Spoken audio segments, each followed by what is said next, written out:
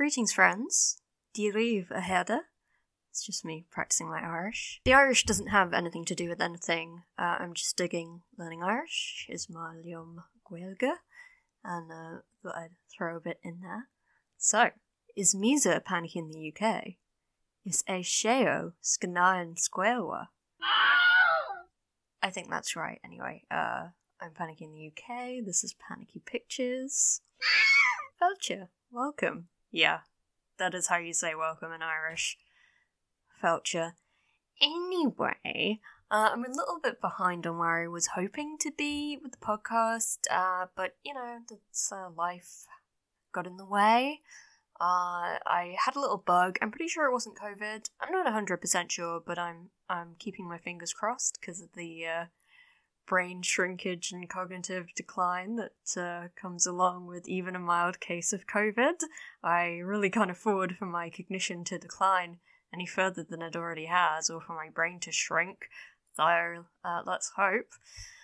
But anyway, I recently made an incredibly exciting discovery. So I was talking to my dad. He was talking about how he would really like to watch Slow Horses on Apple TV Plus, but of course he does not have the internet or a TV or anything, so that's not going to happen. And I was like, yeah, you know, there's a lot of stuff on Apple TV Plus that I would like to watch, but I just can't really justify the expense of another streaming service. I need to be cutting down, if anything.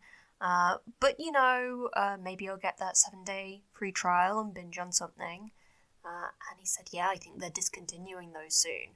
So I was like, right, I better get on it. So on I go, on I hop to my PS4 to please ignore the neighbour's dog barking next door. It's fucking constant. I hopped onto my PS4 to get my 7-day free trial. And as I was trying to do this, it told me I get 3 months free. 3 months free with my PlayStation. What's that about? That's not an Apple product.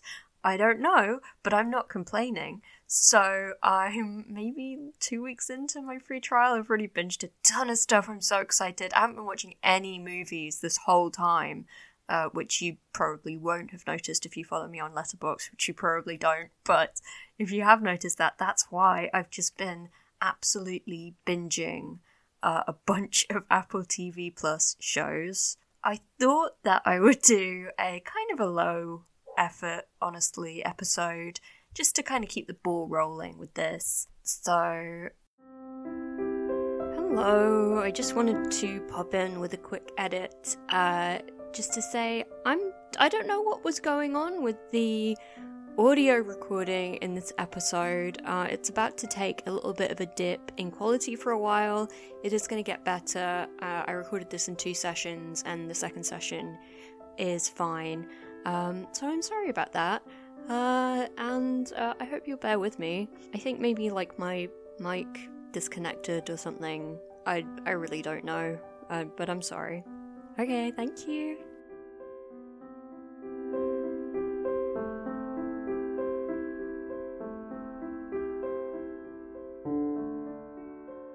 So there was a bunch of stuff that I knew I wanted to watch on Apple TV Plus, and a lot of it that I still haven't got to yet. The first thing that I actually ended up watching was not something that I even knew was on there, and in fact I'd only just heard of it because Ariana DeBose won the Best Supporting Actress award for her role in West Side Story, which I haven't seen. I haven't seen the Spielberg version, for the role that Rita Moreno won many years ago, which is very cool. Ariana DeBose, I think, is the first black queer, openly queer, woman to win that award, or possibly to win an Oscar at all, at least for performing. I know that very few black women have won Oscars. Full stop. So she really made history that night. Unfortunately, a little bit overshadowed by other events, but never mind. I didn't know that much about her. I just heard an interview with her about West Side Story and, about her winning the Oscar. But after she won, I started to hear people mentioning that she was in this show called Schmigadoon, which was completely new to me. Never heard of it before, didn't even know it was on Apple TV Plus until I got the subscription and saw it on there. And I thought, oh, right, cool, yeah, I'll check that out. And it's 6 half-hour-ish episodes. It stars Keegan-Michael Key and Cecily Strong, who I can never remember her name. I just had to check my notes, but she is kind of one of my favourite of the more recent SNL people, I guess. Not that recent, I don't know. I'm 5 years behind everybody else culturally, but I really like her work from what I've seen of it. And the supporting cast of Schmigadoon includes obviously Ariana DeBose. It also has Alan Cumming, Kristen Chenoweth, Fred Armisen, and Jane Krakowski. A bunch of really cool people. Essentially, it's a musical parody, particularly the musicals of the 40s and 50s, maybe going into the 60s. The kind of Rodgers and Hammerstein tradition, largely. Not a lot of Sondheim in there for sure. And I really enjoyed it. I think, in fact, of the things that I watched so far, it may have been the thing that I purely enjoyed the most. It's short, it's very bingeable. I enjoy musicals. I've recently watched a couple that this riffs on for an upcoming podcast episode, hopefully, if I get to it. I have a plan. But then that's what they said about the Cylons, and then it kind of seemed like they never really did have a plan, so we'll see. But anyway, I did really enjoy it, and I recently watched Oklahoma and the Music Man, and I'm a big fan since childhood of The Sound of Music, which are kind of 3 of the big ones that it's referencing. I did really enjoy that. I think probably The Music Man is in there most strongly, which works for me, because I really enjoyed The Music Man, and I think it's a really kind of rich setting, for sure. I'll talk about The Music Man much more at a later date, so I won't get into that too much right now. I think possibly the weaknesses of Schmigadoon are twofold. One is that I think the songs could be better. They're just not...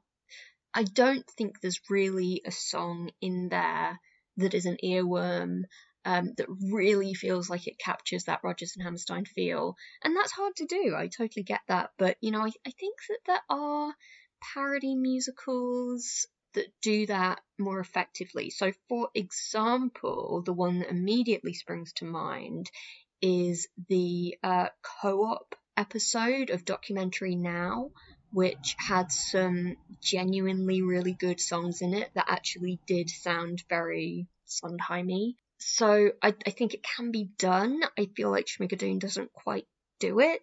The production design is great, the performances are great, but yeah, the songs I think maybe let it down somewhat. They're not terrible, they're absolutely not terrible, they're not bad at all, but they're just not very memorable, I think, and just don't quite do it. And then the other thing that I felt about Schmigadoon that just didn't quite work for me was the kind of style of parody. So essentially it's largely just references. So, for example, we're doing a Music Man thing, so there's a little boy who has a lisp, and that's just lifted right out of the Music Man. Or we're doing an Oklahoma thing, so we're going to have a scene where people bid for baskets, picnic baskets. Or the Sound of Music stuff, totally on the nose, just kind of lifted right out of there. Or there's a song that is a direct reference to a song from Carousel. So to me, that's not as interesting as a kind of style of parody where you're more riffing on tropes rather than making direct kind of one-to-one references, because I think that's less insightful. You know, it's just kind of like, hey, you know that thing? Well, we're doing a version of that, rather than actually identifying maybe common threads throughout those musicals that you can riff on. And they do that a couple of times. You know, there's a reference to dream ballets, or, you know, there's the thing about the kind of plastic trees, things like that. And I think those are the more effective jokes for me, because they're actually kind of making an observation about traits that are common to the genre rather than just kind of saying, hey, this particular musical film did a scene like this, and now we're doing that. However, I'm being quite critical, but I did actually really enjoy the show. I thought it had a really clear arc, it had a compelling romance, and, it was just the right length for what it was. It was slightly too long to be a movie, but not that much longer than a movie, especially a musical of that era. And it just works really nicely. So I enjoyed that a lot, despite my kind of slight quibbles with it. I did really enjoy Schmigadoon, and I definitely would recommend it to anybody who likes musicals. If you don't like musicals, I would skip it, because it's probably not going to be for you. Alright, now, moving on. The next thing I watched was The Morning Show, which I binged the whole thing in a few days, and it's probably, 20 hours or something? I think it's roughly 20 episodes, each of which is roughly an hour. So really a ridiculous amount of content that I got through, I want to say in 3 to 4 days. I mean, not healthy at all. Definitely not an experience that I would recommend to anybody, and I don't know what possessed me to do this. This has kind of been my experience with Apple TV Plus, is that I have found the shows incredibly bingeable, and as I say, I did have a bug, so maybe that's part of it.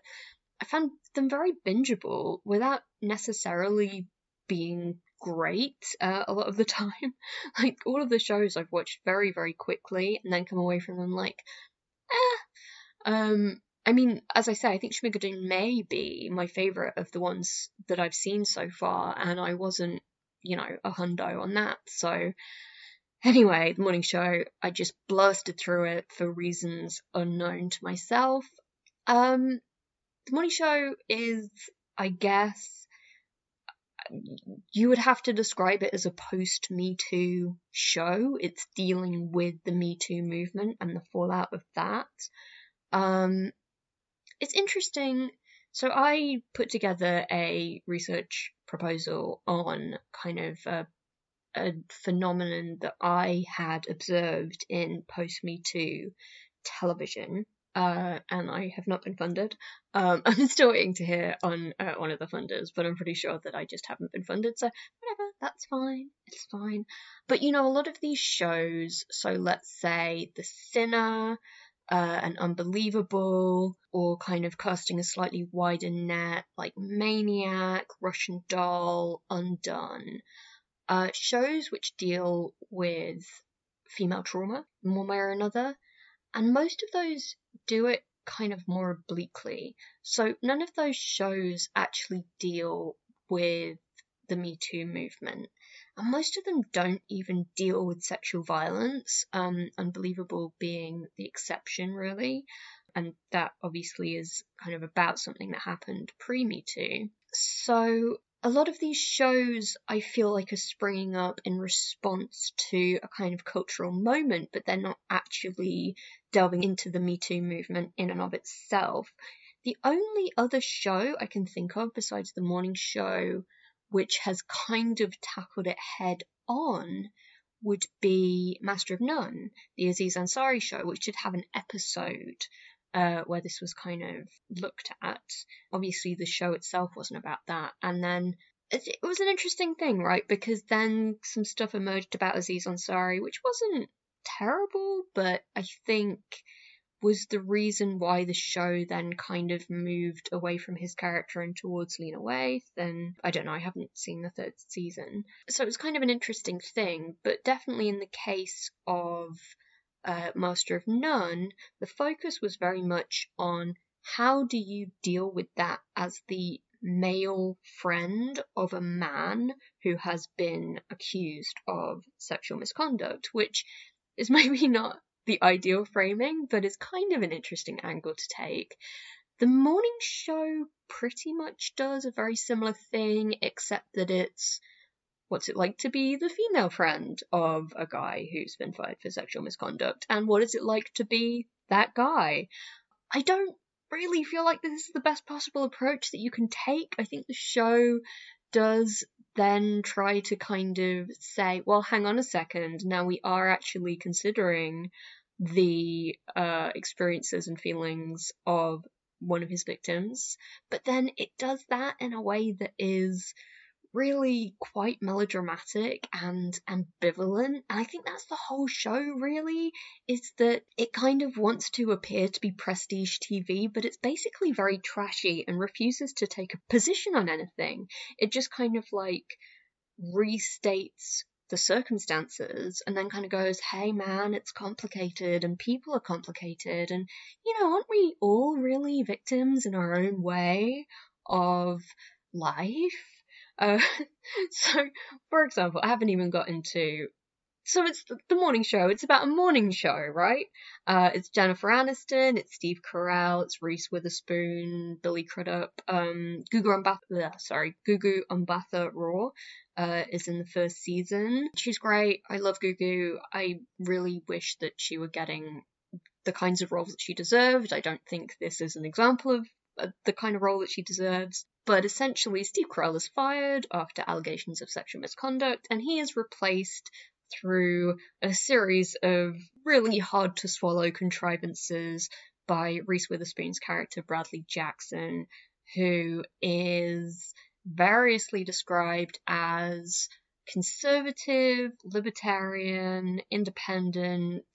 At one point, she has a little speech where she says, some people have told me I'm too liberal, some people have told me I'm too conservative. Okay, so essentially the idea is that this character is going to kind of come in and shake things up because she is a wild card, I guess, but I just feel like the show never really decides who she is or what she believes in. There's a thing right at the beginning where she kind of appears to have environmentalist credentials and is anti-coal, it seems like, which would imply, presumably, that she is definitely not a libertarian and possibly not very conservative.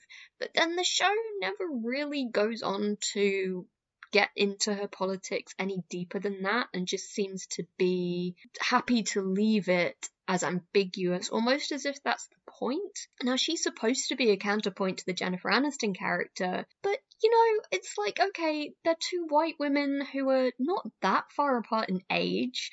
One of them has ill-defined politics. The other one also has ill-defined politics.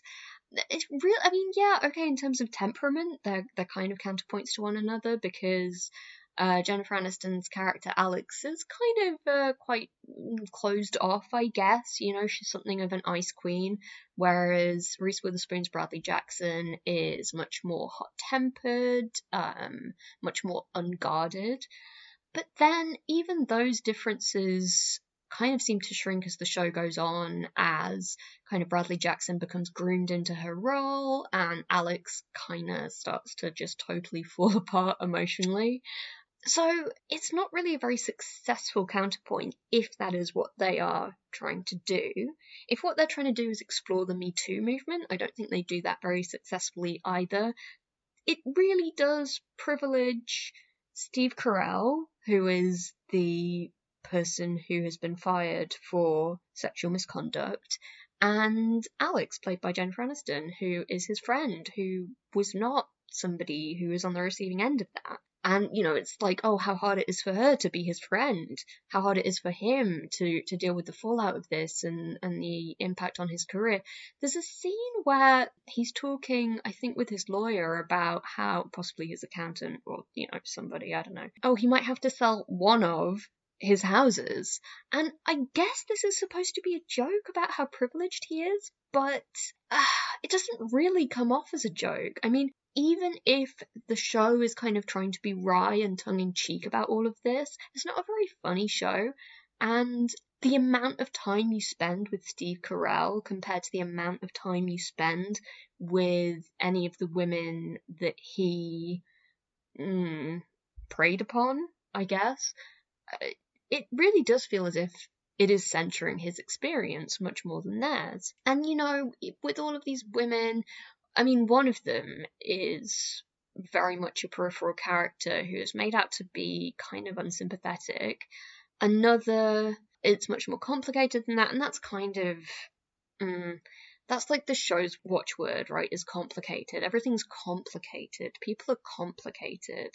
but it just kind of feels as if depicting things as complicated is the show's way of wriggling out of ever having to take a moral position on anything, or having the courage of its convictions in anything.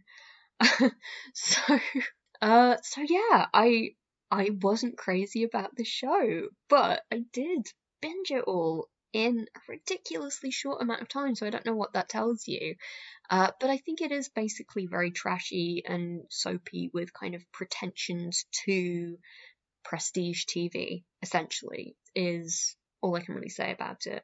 So it's not necessarily something that I would recommend, but it is something that I would be interested to hear people's thoughts on. I mean, have I got the show wrong? Have I missed something? Are Bradley Jackson's politics better defined than I'm giving them credit for? I don't know. Let me know what you think. You can email me at panicyintheuk@gmail.com, or you can tweet me at panicypictures. I don't check it very often, but you can try. Or follow me on Letterboxd, and I mean, the morning show isn't on there for me to log, but, you know, you can, like, comment on an unrelated movie, and we can have a discussion in the comments or something, I don't know, whatever. Track me down, find me, let me know.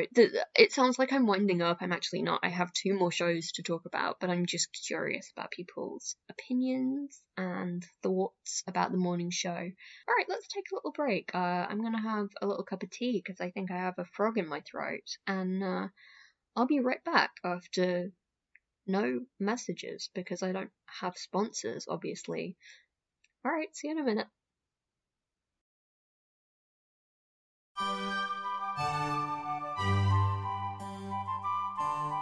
Hello, and welcome to The Break. Well, you know what they say, record in haste, repent in the edit. There's a whole bunch of stuff that I meant to say in this episode, and I totally blanked on. But there were a couple of things that I thought I would just drop in particular. Okay, first of all, I'm about to say a lot of stuff about Ted Lasso that may make me unpopular, but I did forget to mention that I really like Juno Temple in the show. I haven't seen her in a huge amount prior to this. I think I've seen her in some bit parts where I didn't really register her, but the thing I really remember her from was Killer Joe, where I thought she was great, and I also do think that she's fantastic in Ted Lasso, and I forgot to mention that. The other thing that I wanted to talk about was my queue of what to watch on Apple TV+. It's a mixture of TV shows and movies, and I was just hoping that you'd let me know if there's anything I should prioritise, anything that's really great, anything that I should skip, that I shouldn't bother with, anything that I'm missing. So, other than the things that I mentioned in this episode, what we've got on here are Severance, Calls, Haller, The Tragedy of Macbeth, Coda, Wolfwalkers, Velvet Underground, Dickinson, Physical, Little America, For All Mankind, Slow Horses, Foundation, The After Party, and Central Park. And there might be some more kind of animation things that I might want to check out. There's some Charlie Brown stuff on here, I know, and there's some other original animation. I mean, I'm a big fan of animation, but I do sometimes find that I struggle to stay invested in shows that are aimed at too young an audience, which is interesting because I do enjoy Disney movies, and I enjoy some of the Ghibli movies that are pitched quite young, like Ponyo. I do love, so I don't know what that's about, but yeah, there's just something about TV aimed at a very young audience that doesn't quite do it for me. But yeah, so let me know if there's anything that I'm missing, and anything that I should check out, or anything that I just shouldn't bother with. Okay, break time's nearly over. Now let's get back to the main feature. And we're back. I'm going to be candid with you, actually. I'm recording this the next day because I had to go and take care of some stuff. I didn't have to tell you that because of the magic of editing, but, you know, I just thought I'd be straight with you guys. Anyway, Uh, let's move on. The next show that I watched was Mythic Quest. I'd heard some pretty glowing reviews of the show from at least one of the community fan accounts that I follow, and I think that comparisons with Community are kind of going to be inevitable to a degree because Megan Gantz is so involved in the show, who was one of the writers on Community. I think also comparisons with Always Sunny, because pretty much the whole creative team behind Always Sunny is involved in Mythic Quest. I don't think it's as good as either of those shows. Now, it is only 2 seasons in, and I think neither of those 2 earlier shows exactly hit the ground running per se, or rather, they didn't necessarily show what they were going to turn into. But I do think that there was a kind of unique comic sensibility to each of them right from the very start, and I don't know that Mythic Quest quite has nailed that. I think it does feel very much like a workplace comedy of the kind that we've seen before, at least to some degree. And there's nothing wrong with that, but it doesn't kind of stand out in the way that either of those 2 shows stood out to me. I mean, certainly I know the first time I saw Community, and even before I started watching it, I'd seen like some gift sets and stuff on Tumblr back in my bad old Tumblr days. And, you know, it really spoke to me in a way that I think pretty much no other sitcom ever had before, possibly no other show. And Always Sunny is one that was more of a grower for me, but I have come to really like and admire. Mythic Quest, you know, I really enjoyed it, but I don't think it's reached those heights yet at all. Having said that, you know, there have been some really interesting episodes. So in the first season, A Dark Quiet Death is definitely the standout episode, and that's kind of a standalone. I don't know if you could even quite call it a prequel. It doesn't really relate strongly to the main continuity, but it's this beautiful love story set mostly in the 90s and the early 2000s that I think, kind of reflects some of the themes of the show, kind of regarding, I guess, artistic principles versus monetization and corporatization. So that's really interesting, and it's a great standalone episode. And then you have a couple of kind of special episodes. So in between seasons, there was Quarantine, which I thought was really lovely. And then there's Everlight, which is kind of like a holiday special, but for a made-up holiday, which I think is a really kind of cute idea. I really liked that. And that was kind of almost immediately preceding the premiere of the second season, it looks like. So I really liked both of those episodes very much, and I think they're probably nearly on a par with Dark Quiet Death, which was definitely the standout of season 1 for me. Season 2, I guess. Right, so you've got a story, an episode called Please Sign Here, which is actually directed by Megan Gantz and written by Katie McElhenney. I hope I'm pronouncing that right, because I heard it said McElhenney earlier, which could be right. It doesn't seem like it. Anyway, whatever it is, it's Rob's sister, who's one of the stars and is the showrunner, and of course also the creator of Always Sunny. And she, Katie M, wrote A Dark Quiet Death, which was, as I said, the standout of season 1, and it's directed by Megan Gantz. Now, this kind of feels like it's trying to be the bottle episode of Community, where Annie won't let anybody leave until they've found her missing purple pen. And I don't think it's up there. I just really don't think there are any jokes in Mythic Quest that are as good as the jokes in Community. I don't find it kind of laugh out loud funny in that way, and I think that Mythic Quest is probably closer tonally to Community than it is to Always Sunny. Always Sunny is much more kind of anarchic and improvisational, whereas obviously Community and Mythic Quest both very much kind of scripted comedies. So you can kind of see it harking back to Community episodes, but just in my view, not quite getting there. But it is followed by a 2-parter, the first of which is called Backstory, and is very much a prequel following C.W. Longbottom, who is the writer for Mythic Quest, played by F. Murray Abraham. Actually, as I'm recording this, there's fairly recent news that he won't be returning for season 3. There hasn't really been any comment as to why that's the case. I don't know if we should be expecting something to come out about Abraham. I hope not. And it's a shame that he's gone. I think, because I do think that he was a character who possibly had been underused to start with, but I think was really starting to come into his own and really add value to the show. So I think that it's a shame that he's being written out for whatever reason that might be, probably for a very legitimate reason, but nevertheless, I think it may hurt the show, possibly. But anyway, this episode backstory is about him and his young writer friends back in the 1970s. One of whom is called A.E. Goldsmith, and she's played by Shelley Hennig, who... So the first thing I ever saw Shelley Hennig in was way back in the day when I was trying to be a fan of Teen Wolf for some reason. It was near the end of me even pretending to really care about the show anymore, so I didn't see much of her in it. So she didn't make a huge impression on me there, but I did more recently see her in... Oh god, The Woman in the House Across the Street from the Girl in the Window. You can read my very ambivalent review of that on Letterboxd if you're interested, but I thought she was great in that, and she shows real range in the contrast between what she did there and what she's doing here. I thought she was absolutely fantastic in this episode, and definitely the highlight of that episode, which looks great and has some good stuff going on, but I think is a little bit overlong and repetitive.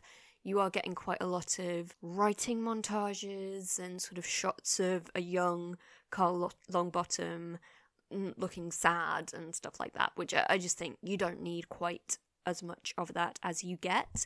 But there are definitely strong things about the episode. And it's followed immediately by Peter, where the older Longbottom, played by F. Murray Abraham, reunites with one of those old friends, or possibly old enemies / rivals.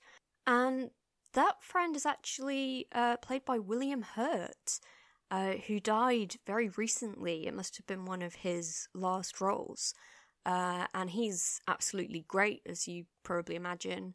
It's interesting, actually, I didn't, earlier on when I was talking about the morning show, I didn't kind of bring up Broadcast News, which I rewatched fairly recently, and damn, that movie's so good. So it was really lovely and quite poignant to see William Hurt in a late role where he absolutely kills it, and I think both of them do. And so I really enjoyed that episode, and I also felt what was interesting about that in contrast to A Dark Quiet Death, which is the obvious comparison. You know, they're both that 2-episode arc in season 2 of Backstory and Peter, and A Dark Quiet Death, kind of somewhat removed from the main story, certainly in the case of A Dark Quiet Death, completely standalone. And this 2-episode arc with Longbottom pretty much is fairly divorced from the main story, but it does go on to have an influence on the arc of one of the characters, played by Ashley Birch. Rachel is the character. Ashley Birch, by the way, one of the main cast and also the voice of Aloy in Horizon Zero Dawn, which I played last year and absolutely loved. I'm usually a few years behind on video games because of the prohibitive cost, so it'll be a while before I get to Forbidden West, but I'm really looking forward to getting around to it when I do. So this episode goes on to influence Rachel's arc, which I think is great, you know. So yeah, some really strong episodes. I don't feel that the kind of main storyline episodes from season 2 are massively strong. There's kind of a through line in terms of the relationship between Ian Grimm, played by Rob, and Poppy Lee, and again, I probably get this wrong as well. I think it's Charlotte Nickdow. I hope I'm saying that right. So their relationship, I guess, is kind of the heart of the show, and it's challenged in the second season, but I don't know, I just felt there was something missing for me from that arc to really make me buy into it and feel like the stakes were high. And I guess maybe it's because the two characters have been at odds right from the beginning, and although they are supposed to be best friends, I think the only episode where that really strongly comes through is in Quarantine. So I think possibly we needed to see more of that friendship and its strengths before, for me anyway, that friendship being challenged really had the emotional stakes that I think that they were going for. So, sorry, that's my cat in the background. Hey, baby. So, I don't know if you heard that. Yeah, I know. However, I do think that it's a worthwhile show. I did enjoy it. It's not quite what I want it to be, I guess.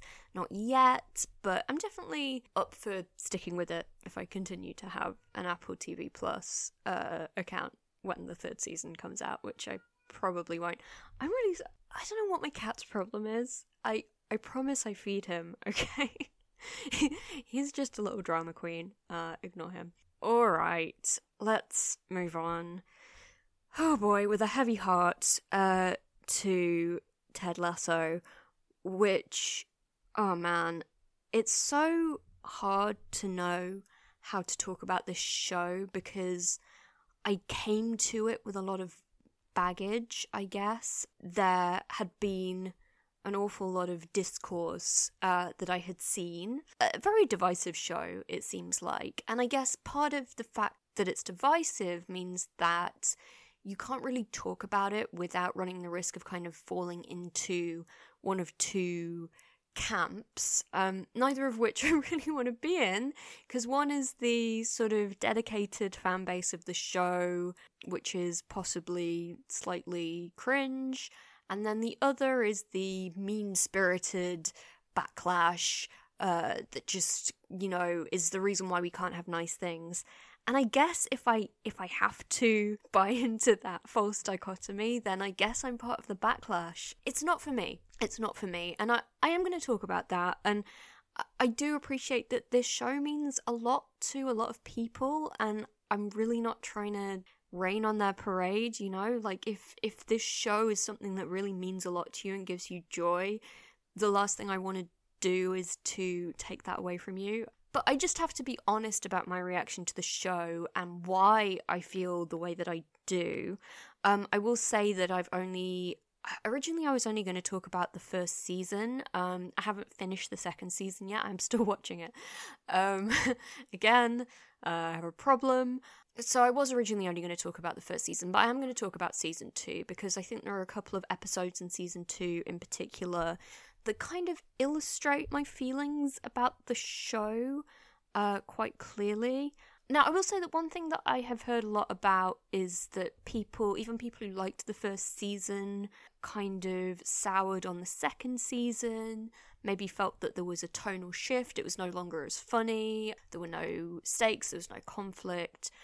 I have to really disagree with that. I don't find the show very funny at all. I haven't really, I think maybe I've laughed at one joke, I can't remember what it was.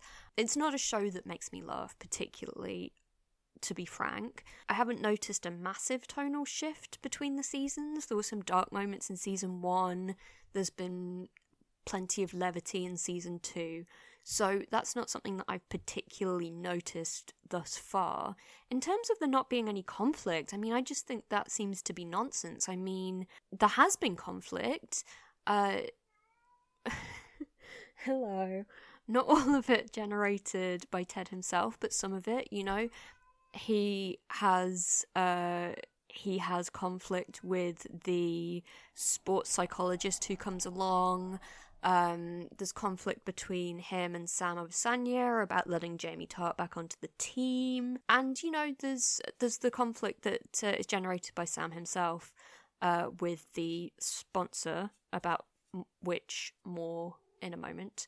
So those criticisms don't necessarily ring true to me particularly, although again, I am only halfway through the second season, so it might be something that comes out more in the back half, I don't know.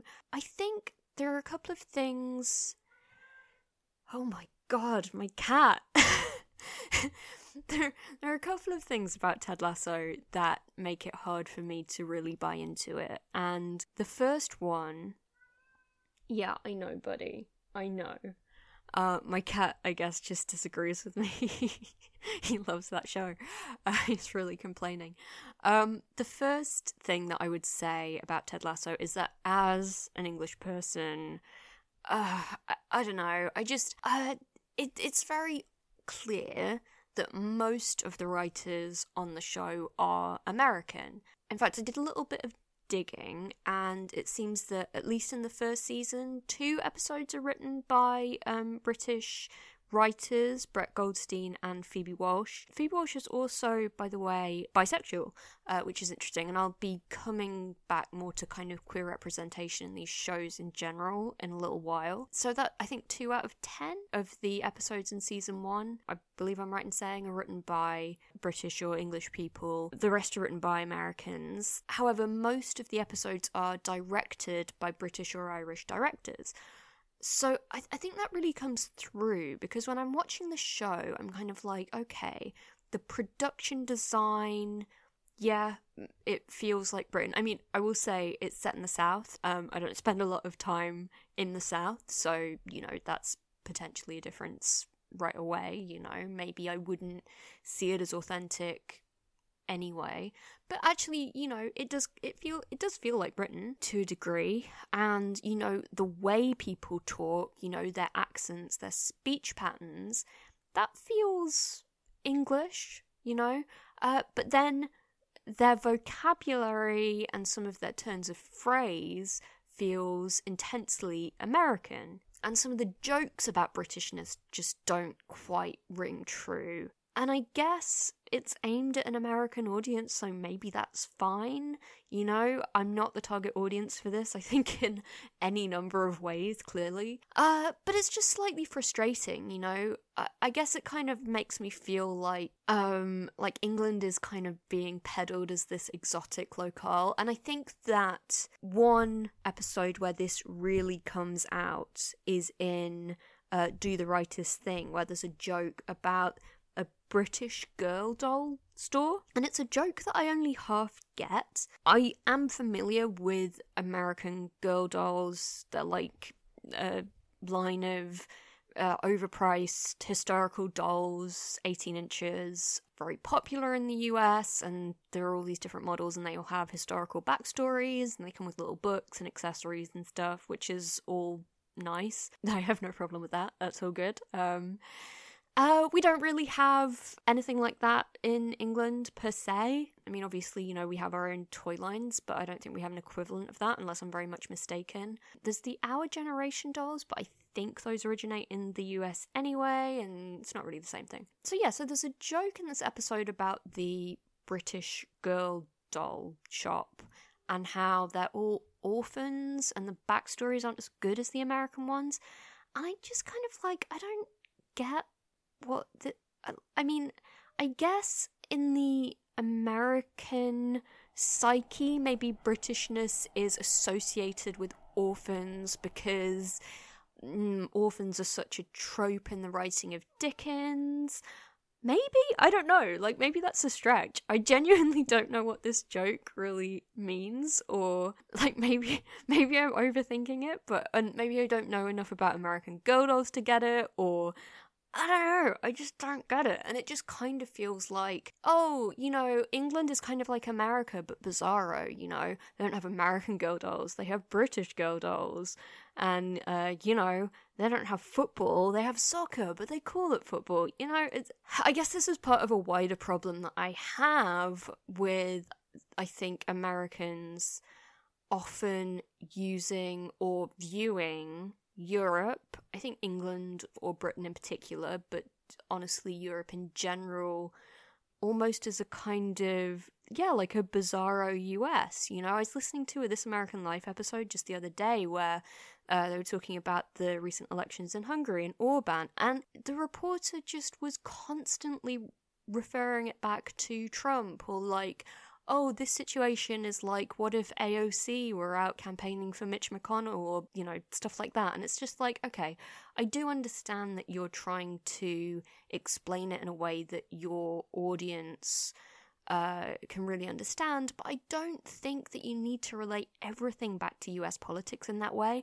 And I don't think that when you're making a show set in the UK, you need to relate everything back to US culture in that way. And I don't think that they do it consistently, but I do think that it is a little bit of a trend within the show, particularly in episodes that are both written and directed by Americans, as this one is.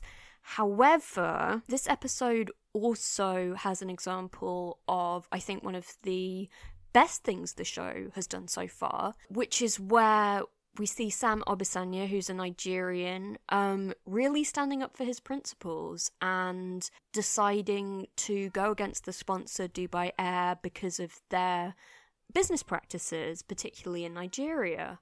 Oh my god, my cat. I was really on a roll there. Bear with me. So I think that's great. However, 2 episodes later, in the episode I just watched, Rainbow, so, okay, Dubai Air and their parent company, they're not a real company, right? And I did just double check, and indeed they are not a real company. I wanted to be sure that I was getting that right, although I couldn't imagine that they were. So 2 episodes later, you have product placement for Nespresso, the parent company of which is Nestle, which is one of the worst companies in the world. I've been boycotting Nestle for a good 15 years, if not more. Many people I know also boycott Nestle. And, I mean, the business practices of Nestle are not a million miles away from what this fictional company is being criticised for within the show. And by the way, there hasn't been any fallout from that so far. I don't know if that's coming, but if it's just a one-off thing in that one episode, then that feels like a real cop-out. So we'll see, but I really hope that they do return to that, because otherwise I just think that that's... it kind of makes a mockery of the stand that the character of Sam Obisanya was making. So, you know, I think that this is one of the problems with the show, is that it's generally pretty apolitical or even neoliberal. I mean, here's the thing about Ted. He's nice, but politically I don't know that we ever really see him standing up for anything. That falls to Sam in one episode that we haven't really seen any fallout from yet. And again, like, I've just seen 2 episodes in a row where people are just absolutely flashing these big wads of money about, and these are characters that we're supposed to find sympathetic and we're supposed to root for. They're all obscenely wealthy, and I guess that's fine, but there doesn't seem really to be a lot of self-awareness about that. You know, okay, yeah, they go to poor areas and some of them grew up poor, but it all feels a little bit noblesse oblige. I mean, like, giving people these big wads of cash and handing over presents. I mean, like, that's not really the best possible approach to wealth redistribution, right? I mean, that's just kind of like, again, the Dickens thing of, you know, the rich people coming in and sorting everything out, whereas, in my opinion, people that rich simply shouldn't exist. And in fact, there's an interesting line, again in the episode I just watched, Rainbow, which I will come back to again, where Ted says he believes in communism, and everybody absolutely gasps as if this is the most outrageous thing they've ever heard, and they simply can't believe it. And I guess, yeah, it would be kind of a turn up for the books if Ted turned out to be a communist, but then we don't really know that much about his politics. We do know that his favourite book is The Fountainhead, which he says is a curveball that he can explain. We never get the explanation. I don't know if it is a curveball. I mean, I really don't know anything about Ted's politics. I mean, we know he's not actively racist or actively homophobic or actively sexist, but we don't really know that he has a cohesive political ideology per se. And, you know, as Stephen Sondheim once tried to tell us, yes, sweetie, I know, it's not dinner time yet, nice is different than good. And indeed, we know that Ted's nice. I don't know that we know that he's good, at least not so far. I don't know that he's ever really been forced to take a principled stand about anything, really, in the same way that Sam has. So I think that we do have a good character in Sam, and yet that's relegated, no pun intended, to a single episode, and I don't know that that's going to be something that we come back to. And, the show is very deliberate in showing that this is something that he doesn't even discuss with Ted beforehand. Ted doesn't really have a chance to weigh in on it. So this isn't a choice that Ted has made or a stand that he's taken. So I just feel that the show, it's about niceness. It's nice core, perhaps. But it's kind of apolitical and sympathetic to the very wealthy in a way that definitely does feel potentially neoliberal to me. Now, I do know that in my last episode I talked about Death to Smoochy, so, maybe this is a show that I should like. It does have some elements in common. But again, I think Death to Smoochy is about a good person being tested, and Ted Lasso is about a nice person. He sees some challenges, but I don't think that he faces anything like what Smoochy does. So I don't really think that there's a strong basis for comparison there. And I don't know that we see a huge amount of evidence for Ted's goodness, only that he's a nice man, which is a different thing. Another potential comparison you could make is with Local Hero, which is a film I like very much. It's a similar kind of American fish out of water, kind of gentle comedy, I guess. But, I feel like so far, now Local Hero is very much about the journey, the emotional arc of the main character and him developing and I think, learning to have different principles and go against corporatization, whereas Ted Lasso so far hasn't really been about that, Again, we've had this one storyline in Do the Rightest Thing, which is about Sam going against the sponsor. Ted hasn't really been part of that. Yeah, so I guess it's just not really for me as a show, and again, I do know that it means a lot to a lot of people, and if you get something from this show that I'm just not seeing, I really don't want to dissuade you of that. And I haven't finished season 2 yet, and it may be that the stuff coming in the second half that potentially might change my mind. I mean, it's not going to change my mind about what I've seen so far, but, it might improve on it in my view of what needs to be improved on. So I don't really get any joy out of giving this show a kicking. I just have to be honest about my feelings about it.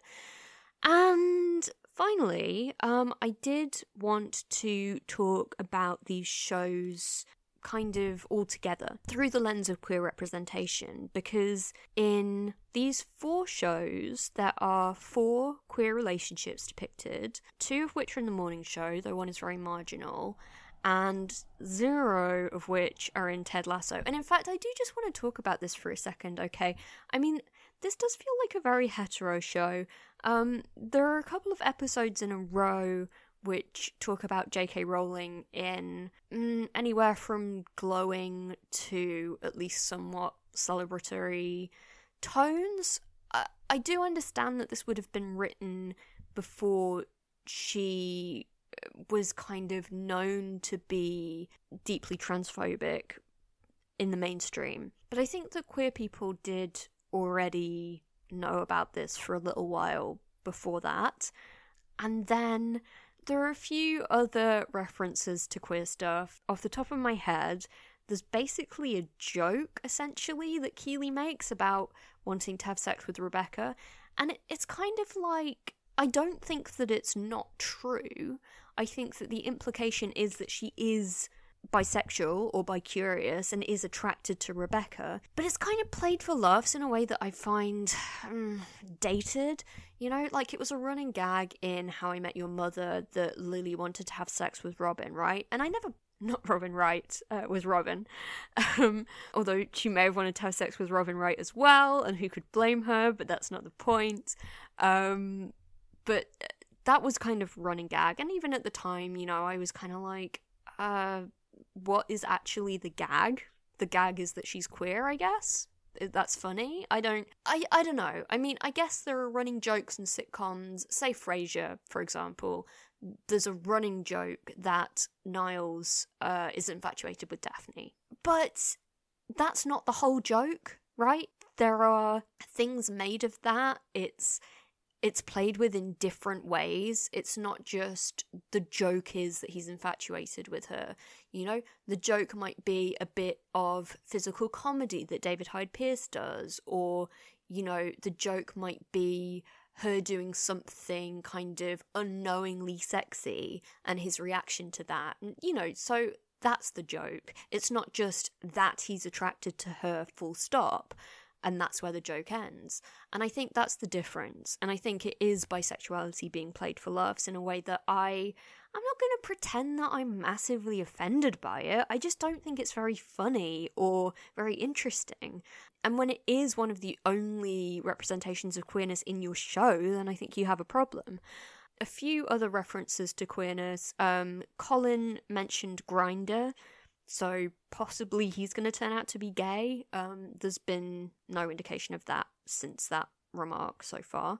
Roy says that he went to GAY with a bunch of his yoga mum friends. Now, alright, I've never been to GAY, and there's a reason for that. Because it's actually really hard for women or female presenting people to get in. I'm not saying it's impossible, but it doesn't happen very often. And I also don't live in London, but like the times that I've been in London, the idea that a bunch of like 60-ish women and one straight guy as a group could get into GAY just does not ring true to me, and kind of seems like, I don't know, it kind of seems like it must have been written by a straight person or somebody who does not frequent GAY if they thought that that was likely to happen. Other than that, there's really nothing So I watched the episode Rainbow just before I started recording the second half of the episode, and I was kind of like, hey, maybe we're finally gonna get some queer representation in this show. Maybe that's what Rainbow means. It didn't really seem like it was going to be, based on the episode description, but I thought, hey, you know, maybe it's a surprise. Maybe Colin's gonna come out, you know? No. Rainbow is primarily about either heterosexual relationships or about a sort of platonic / professional relationship between two men. It's kind of pitched as a rom-com parody, but it doesn't really come off. They use one of the sort of talking head to camera bits from When Harry Met Sally, and you see 3 or 4 different couples in the stands, right? And I thought that they were going to do one for each of them. Now, one of those couples was a same-sex couple, but no, they don't get a talking head to camera. It's just one of the mixed-sex couples does, and none of the other ones. And weirdly, like, you have a same-sex couple as part of the people that you see, you have a mixed-race couple, but the only one that actually gets, like, a direct-to-camera thing is an older, affluent white couple, which feels, I don't know, just, like, odd. The fact that there's only one of them feels odd in general. So I kind of feel like that's a failing of the show. 0 queer couples so far in Ted Lasso, 4 in the others, 2 of which are in the morning show, but 1 is, as I say, very marginal. So one of those is in Schmigadoon, and it is between Alan Cumming and Fred Armisen. It's not really, I would say, a main plot thread, but it is fairly heavily featured, and, you know, I think it's sweet. I think it's fine. I don't have any problem with it whatsoever. Maybe could have got a little bit more time dedicated to it. I think we probably...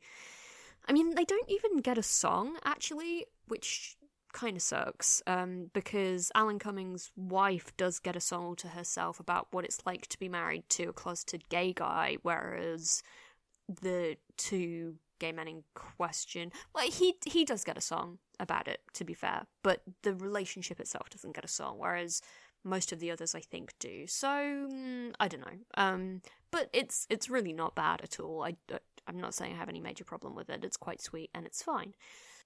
There's as I say, a very marginal same-sex couple in the morning show, which is between Daniel, who's kind of a side character, who is openly gay. He does have a partner in season 1 who kind of seems to pretty much disappear from season 2. But in season 2, we do get a really interesting relationship between Reese Witherspoon's character, Bradley Jackson, and a woman called Laura, played by Juliana Margulies. Hey buddy, what's up? He does this all the time, okay? I don't want you to think that, like, he's not having his needs met or he's being mistreated. He just likes to meow. I don't know what his problem is.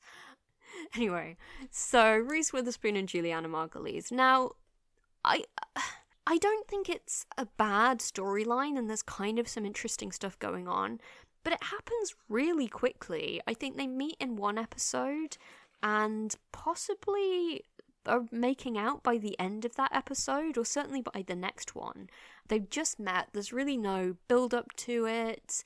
It's not that it's unbelievable, it's just that there's certainly no slow burn or, real time to kind of establish that relationship, whereas Bradley Jackson's relationship with the Billy Crudup character Corey dates right back to the first episode and has had a chance to develop since then. So I think that in terms of what you're kind of given an opportunity almost to root for as an audience member feels a little bit slanted towards them, particularly because the Juliana Margulies character then kind of disappears from the show again. I will say, by the way, that I do like the way that the show handles COVID-19, particularly in the first episode. There are some quite fun jokes about it, about the way that people were dismissive of it, not taking it seriously, all of this stuff. And I did think that the second season was probably more successful than the first in general, but it still had its issues. Now, Mythic Quest has a relationship between the Ashley Birch character, Rachel, and her colleague, Dana, played by Imani Hakim. It's a sweet relationship. Sometimes feels sidelined. Whole episodes go by where it's not really developed or mentioned. So it's definitely not being kind of made the heart of the show in the way that like a Ross and Rachel or a Jim and Pam would have been. But it's sweet enough. It's nice enough. I guess what I want to come to is that of these 8 actors, only one of them, to my knowledge, is out as queer. Some of them may not be out, and that's completely legitimate. I also don't think that straight actors shouldn't be allowed to play queer characters per se. I think I just think that would be an unenforceable rule that would cause more problems than it would solve. However, I do think that we can do better than 1 in 8. And I think that the fact that only one of these actors is queer, as far as we know, might contribute to the fact that a lot of these relationships don't have great chemistry. I mean, honestly, every time I see Rachel and Dana kiss on Mythic Quest, it's so weak. It's entirely possible that one of these actors is queer, and I just don't know about it, and it's it's totally possible for queer actors to have chemistry, I should say, monosexual gay actors to have chemistry with people of another gender. For example, David Hyde Pierce is an example that I already mentioned, or Neil Patrick Harris in How I Met Your Mother had great chemistry with Kobe Smulders, who played Robin. I almost forgot her name for a second. They had fantastic chemistry. It's entirely possible for that to happen. So I think that chemistry isn't reliant on the actor being, the quote-unquote right orientation or anything like that. But I do just feel like, as I said, like 1 in 8, it's not a very good ratio. And none of these relationships really speaks to me. You know, they're all varying degrees of fine and sweet and nice and okay.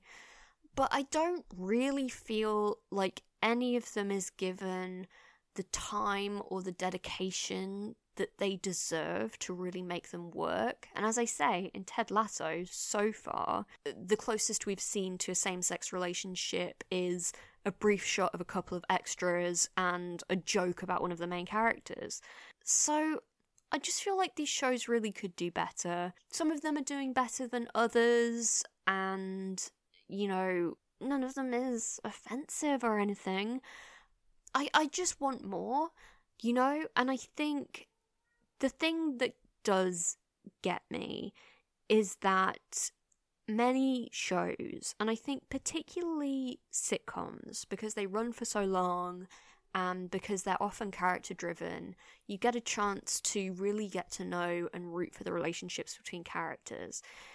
And I just still think we haven't really had that for a same-sex couple in any show that I can think of.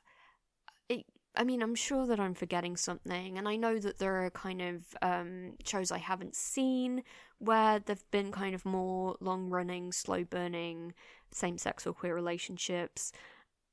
So I'm not saying it doesn't exist, that it isn't out there, but I don't think there's anything that's on the level of a Niles and Daphne or a Ross and Rachel, even though I didn't ship that, but whatever. You know, or a Jim and Pam, which also I don't care about, but like, you know, that has captured the imagination of people on that level, that has been given the chance to really breathe on that level, and that has kind of come out of a natural chemistry between the actors in a way that we have seen in some other shows. I just don't think we've got that yet, at least not that I've seen, and I desperately want to see that. And I think that, you know, streamers are the place where that's probably most likely to happen at this point, and I am looking forward to the day when it does happen on a show that I watch and that I care about. And look, I'm not saying that there isn't queer content. Obviously there's queer content, but I guess, for example, Heartstopper is just about to come out, but, you know, that's not a long-running show where you're kind of given a slow burn relationship that emerges naturally out of chemistry, which is kind of what I'm talking about and what I really want. I don't know, maybe I shouldn't ask for the moon, but it's just a hope that I have that we're going to get that at some point, and I'm not seeing it yet. And, you know, maybe this is a bit of a non sequitur, maybe it doesn't really have to do with the shows that I'm talking about, but I think it is worth mentioning. I think it is worth talking about.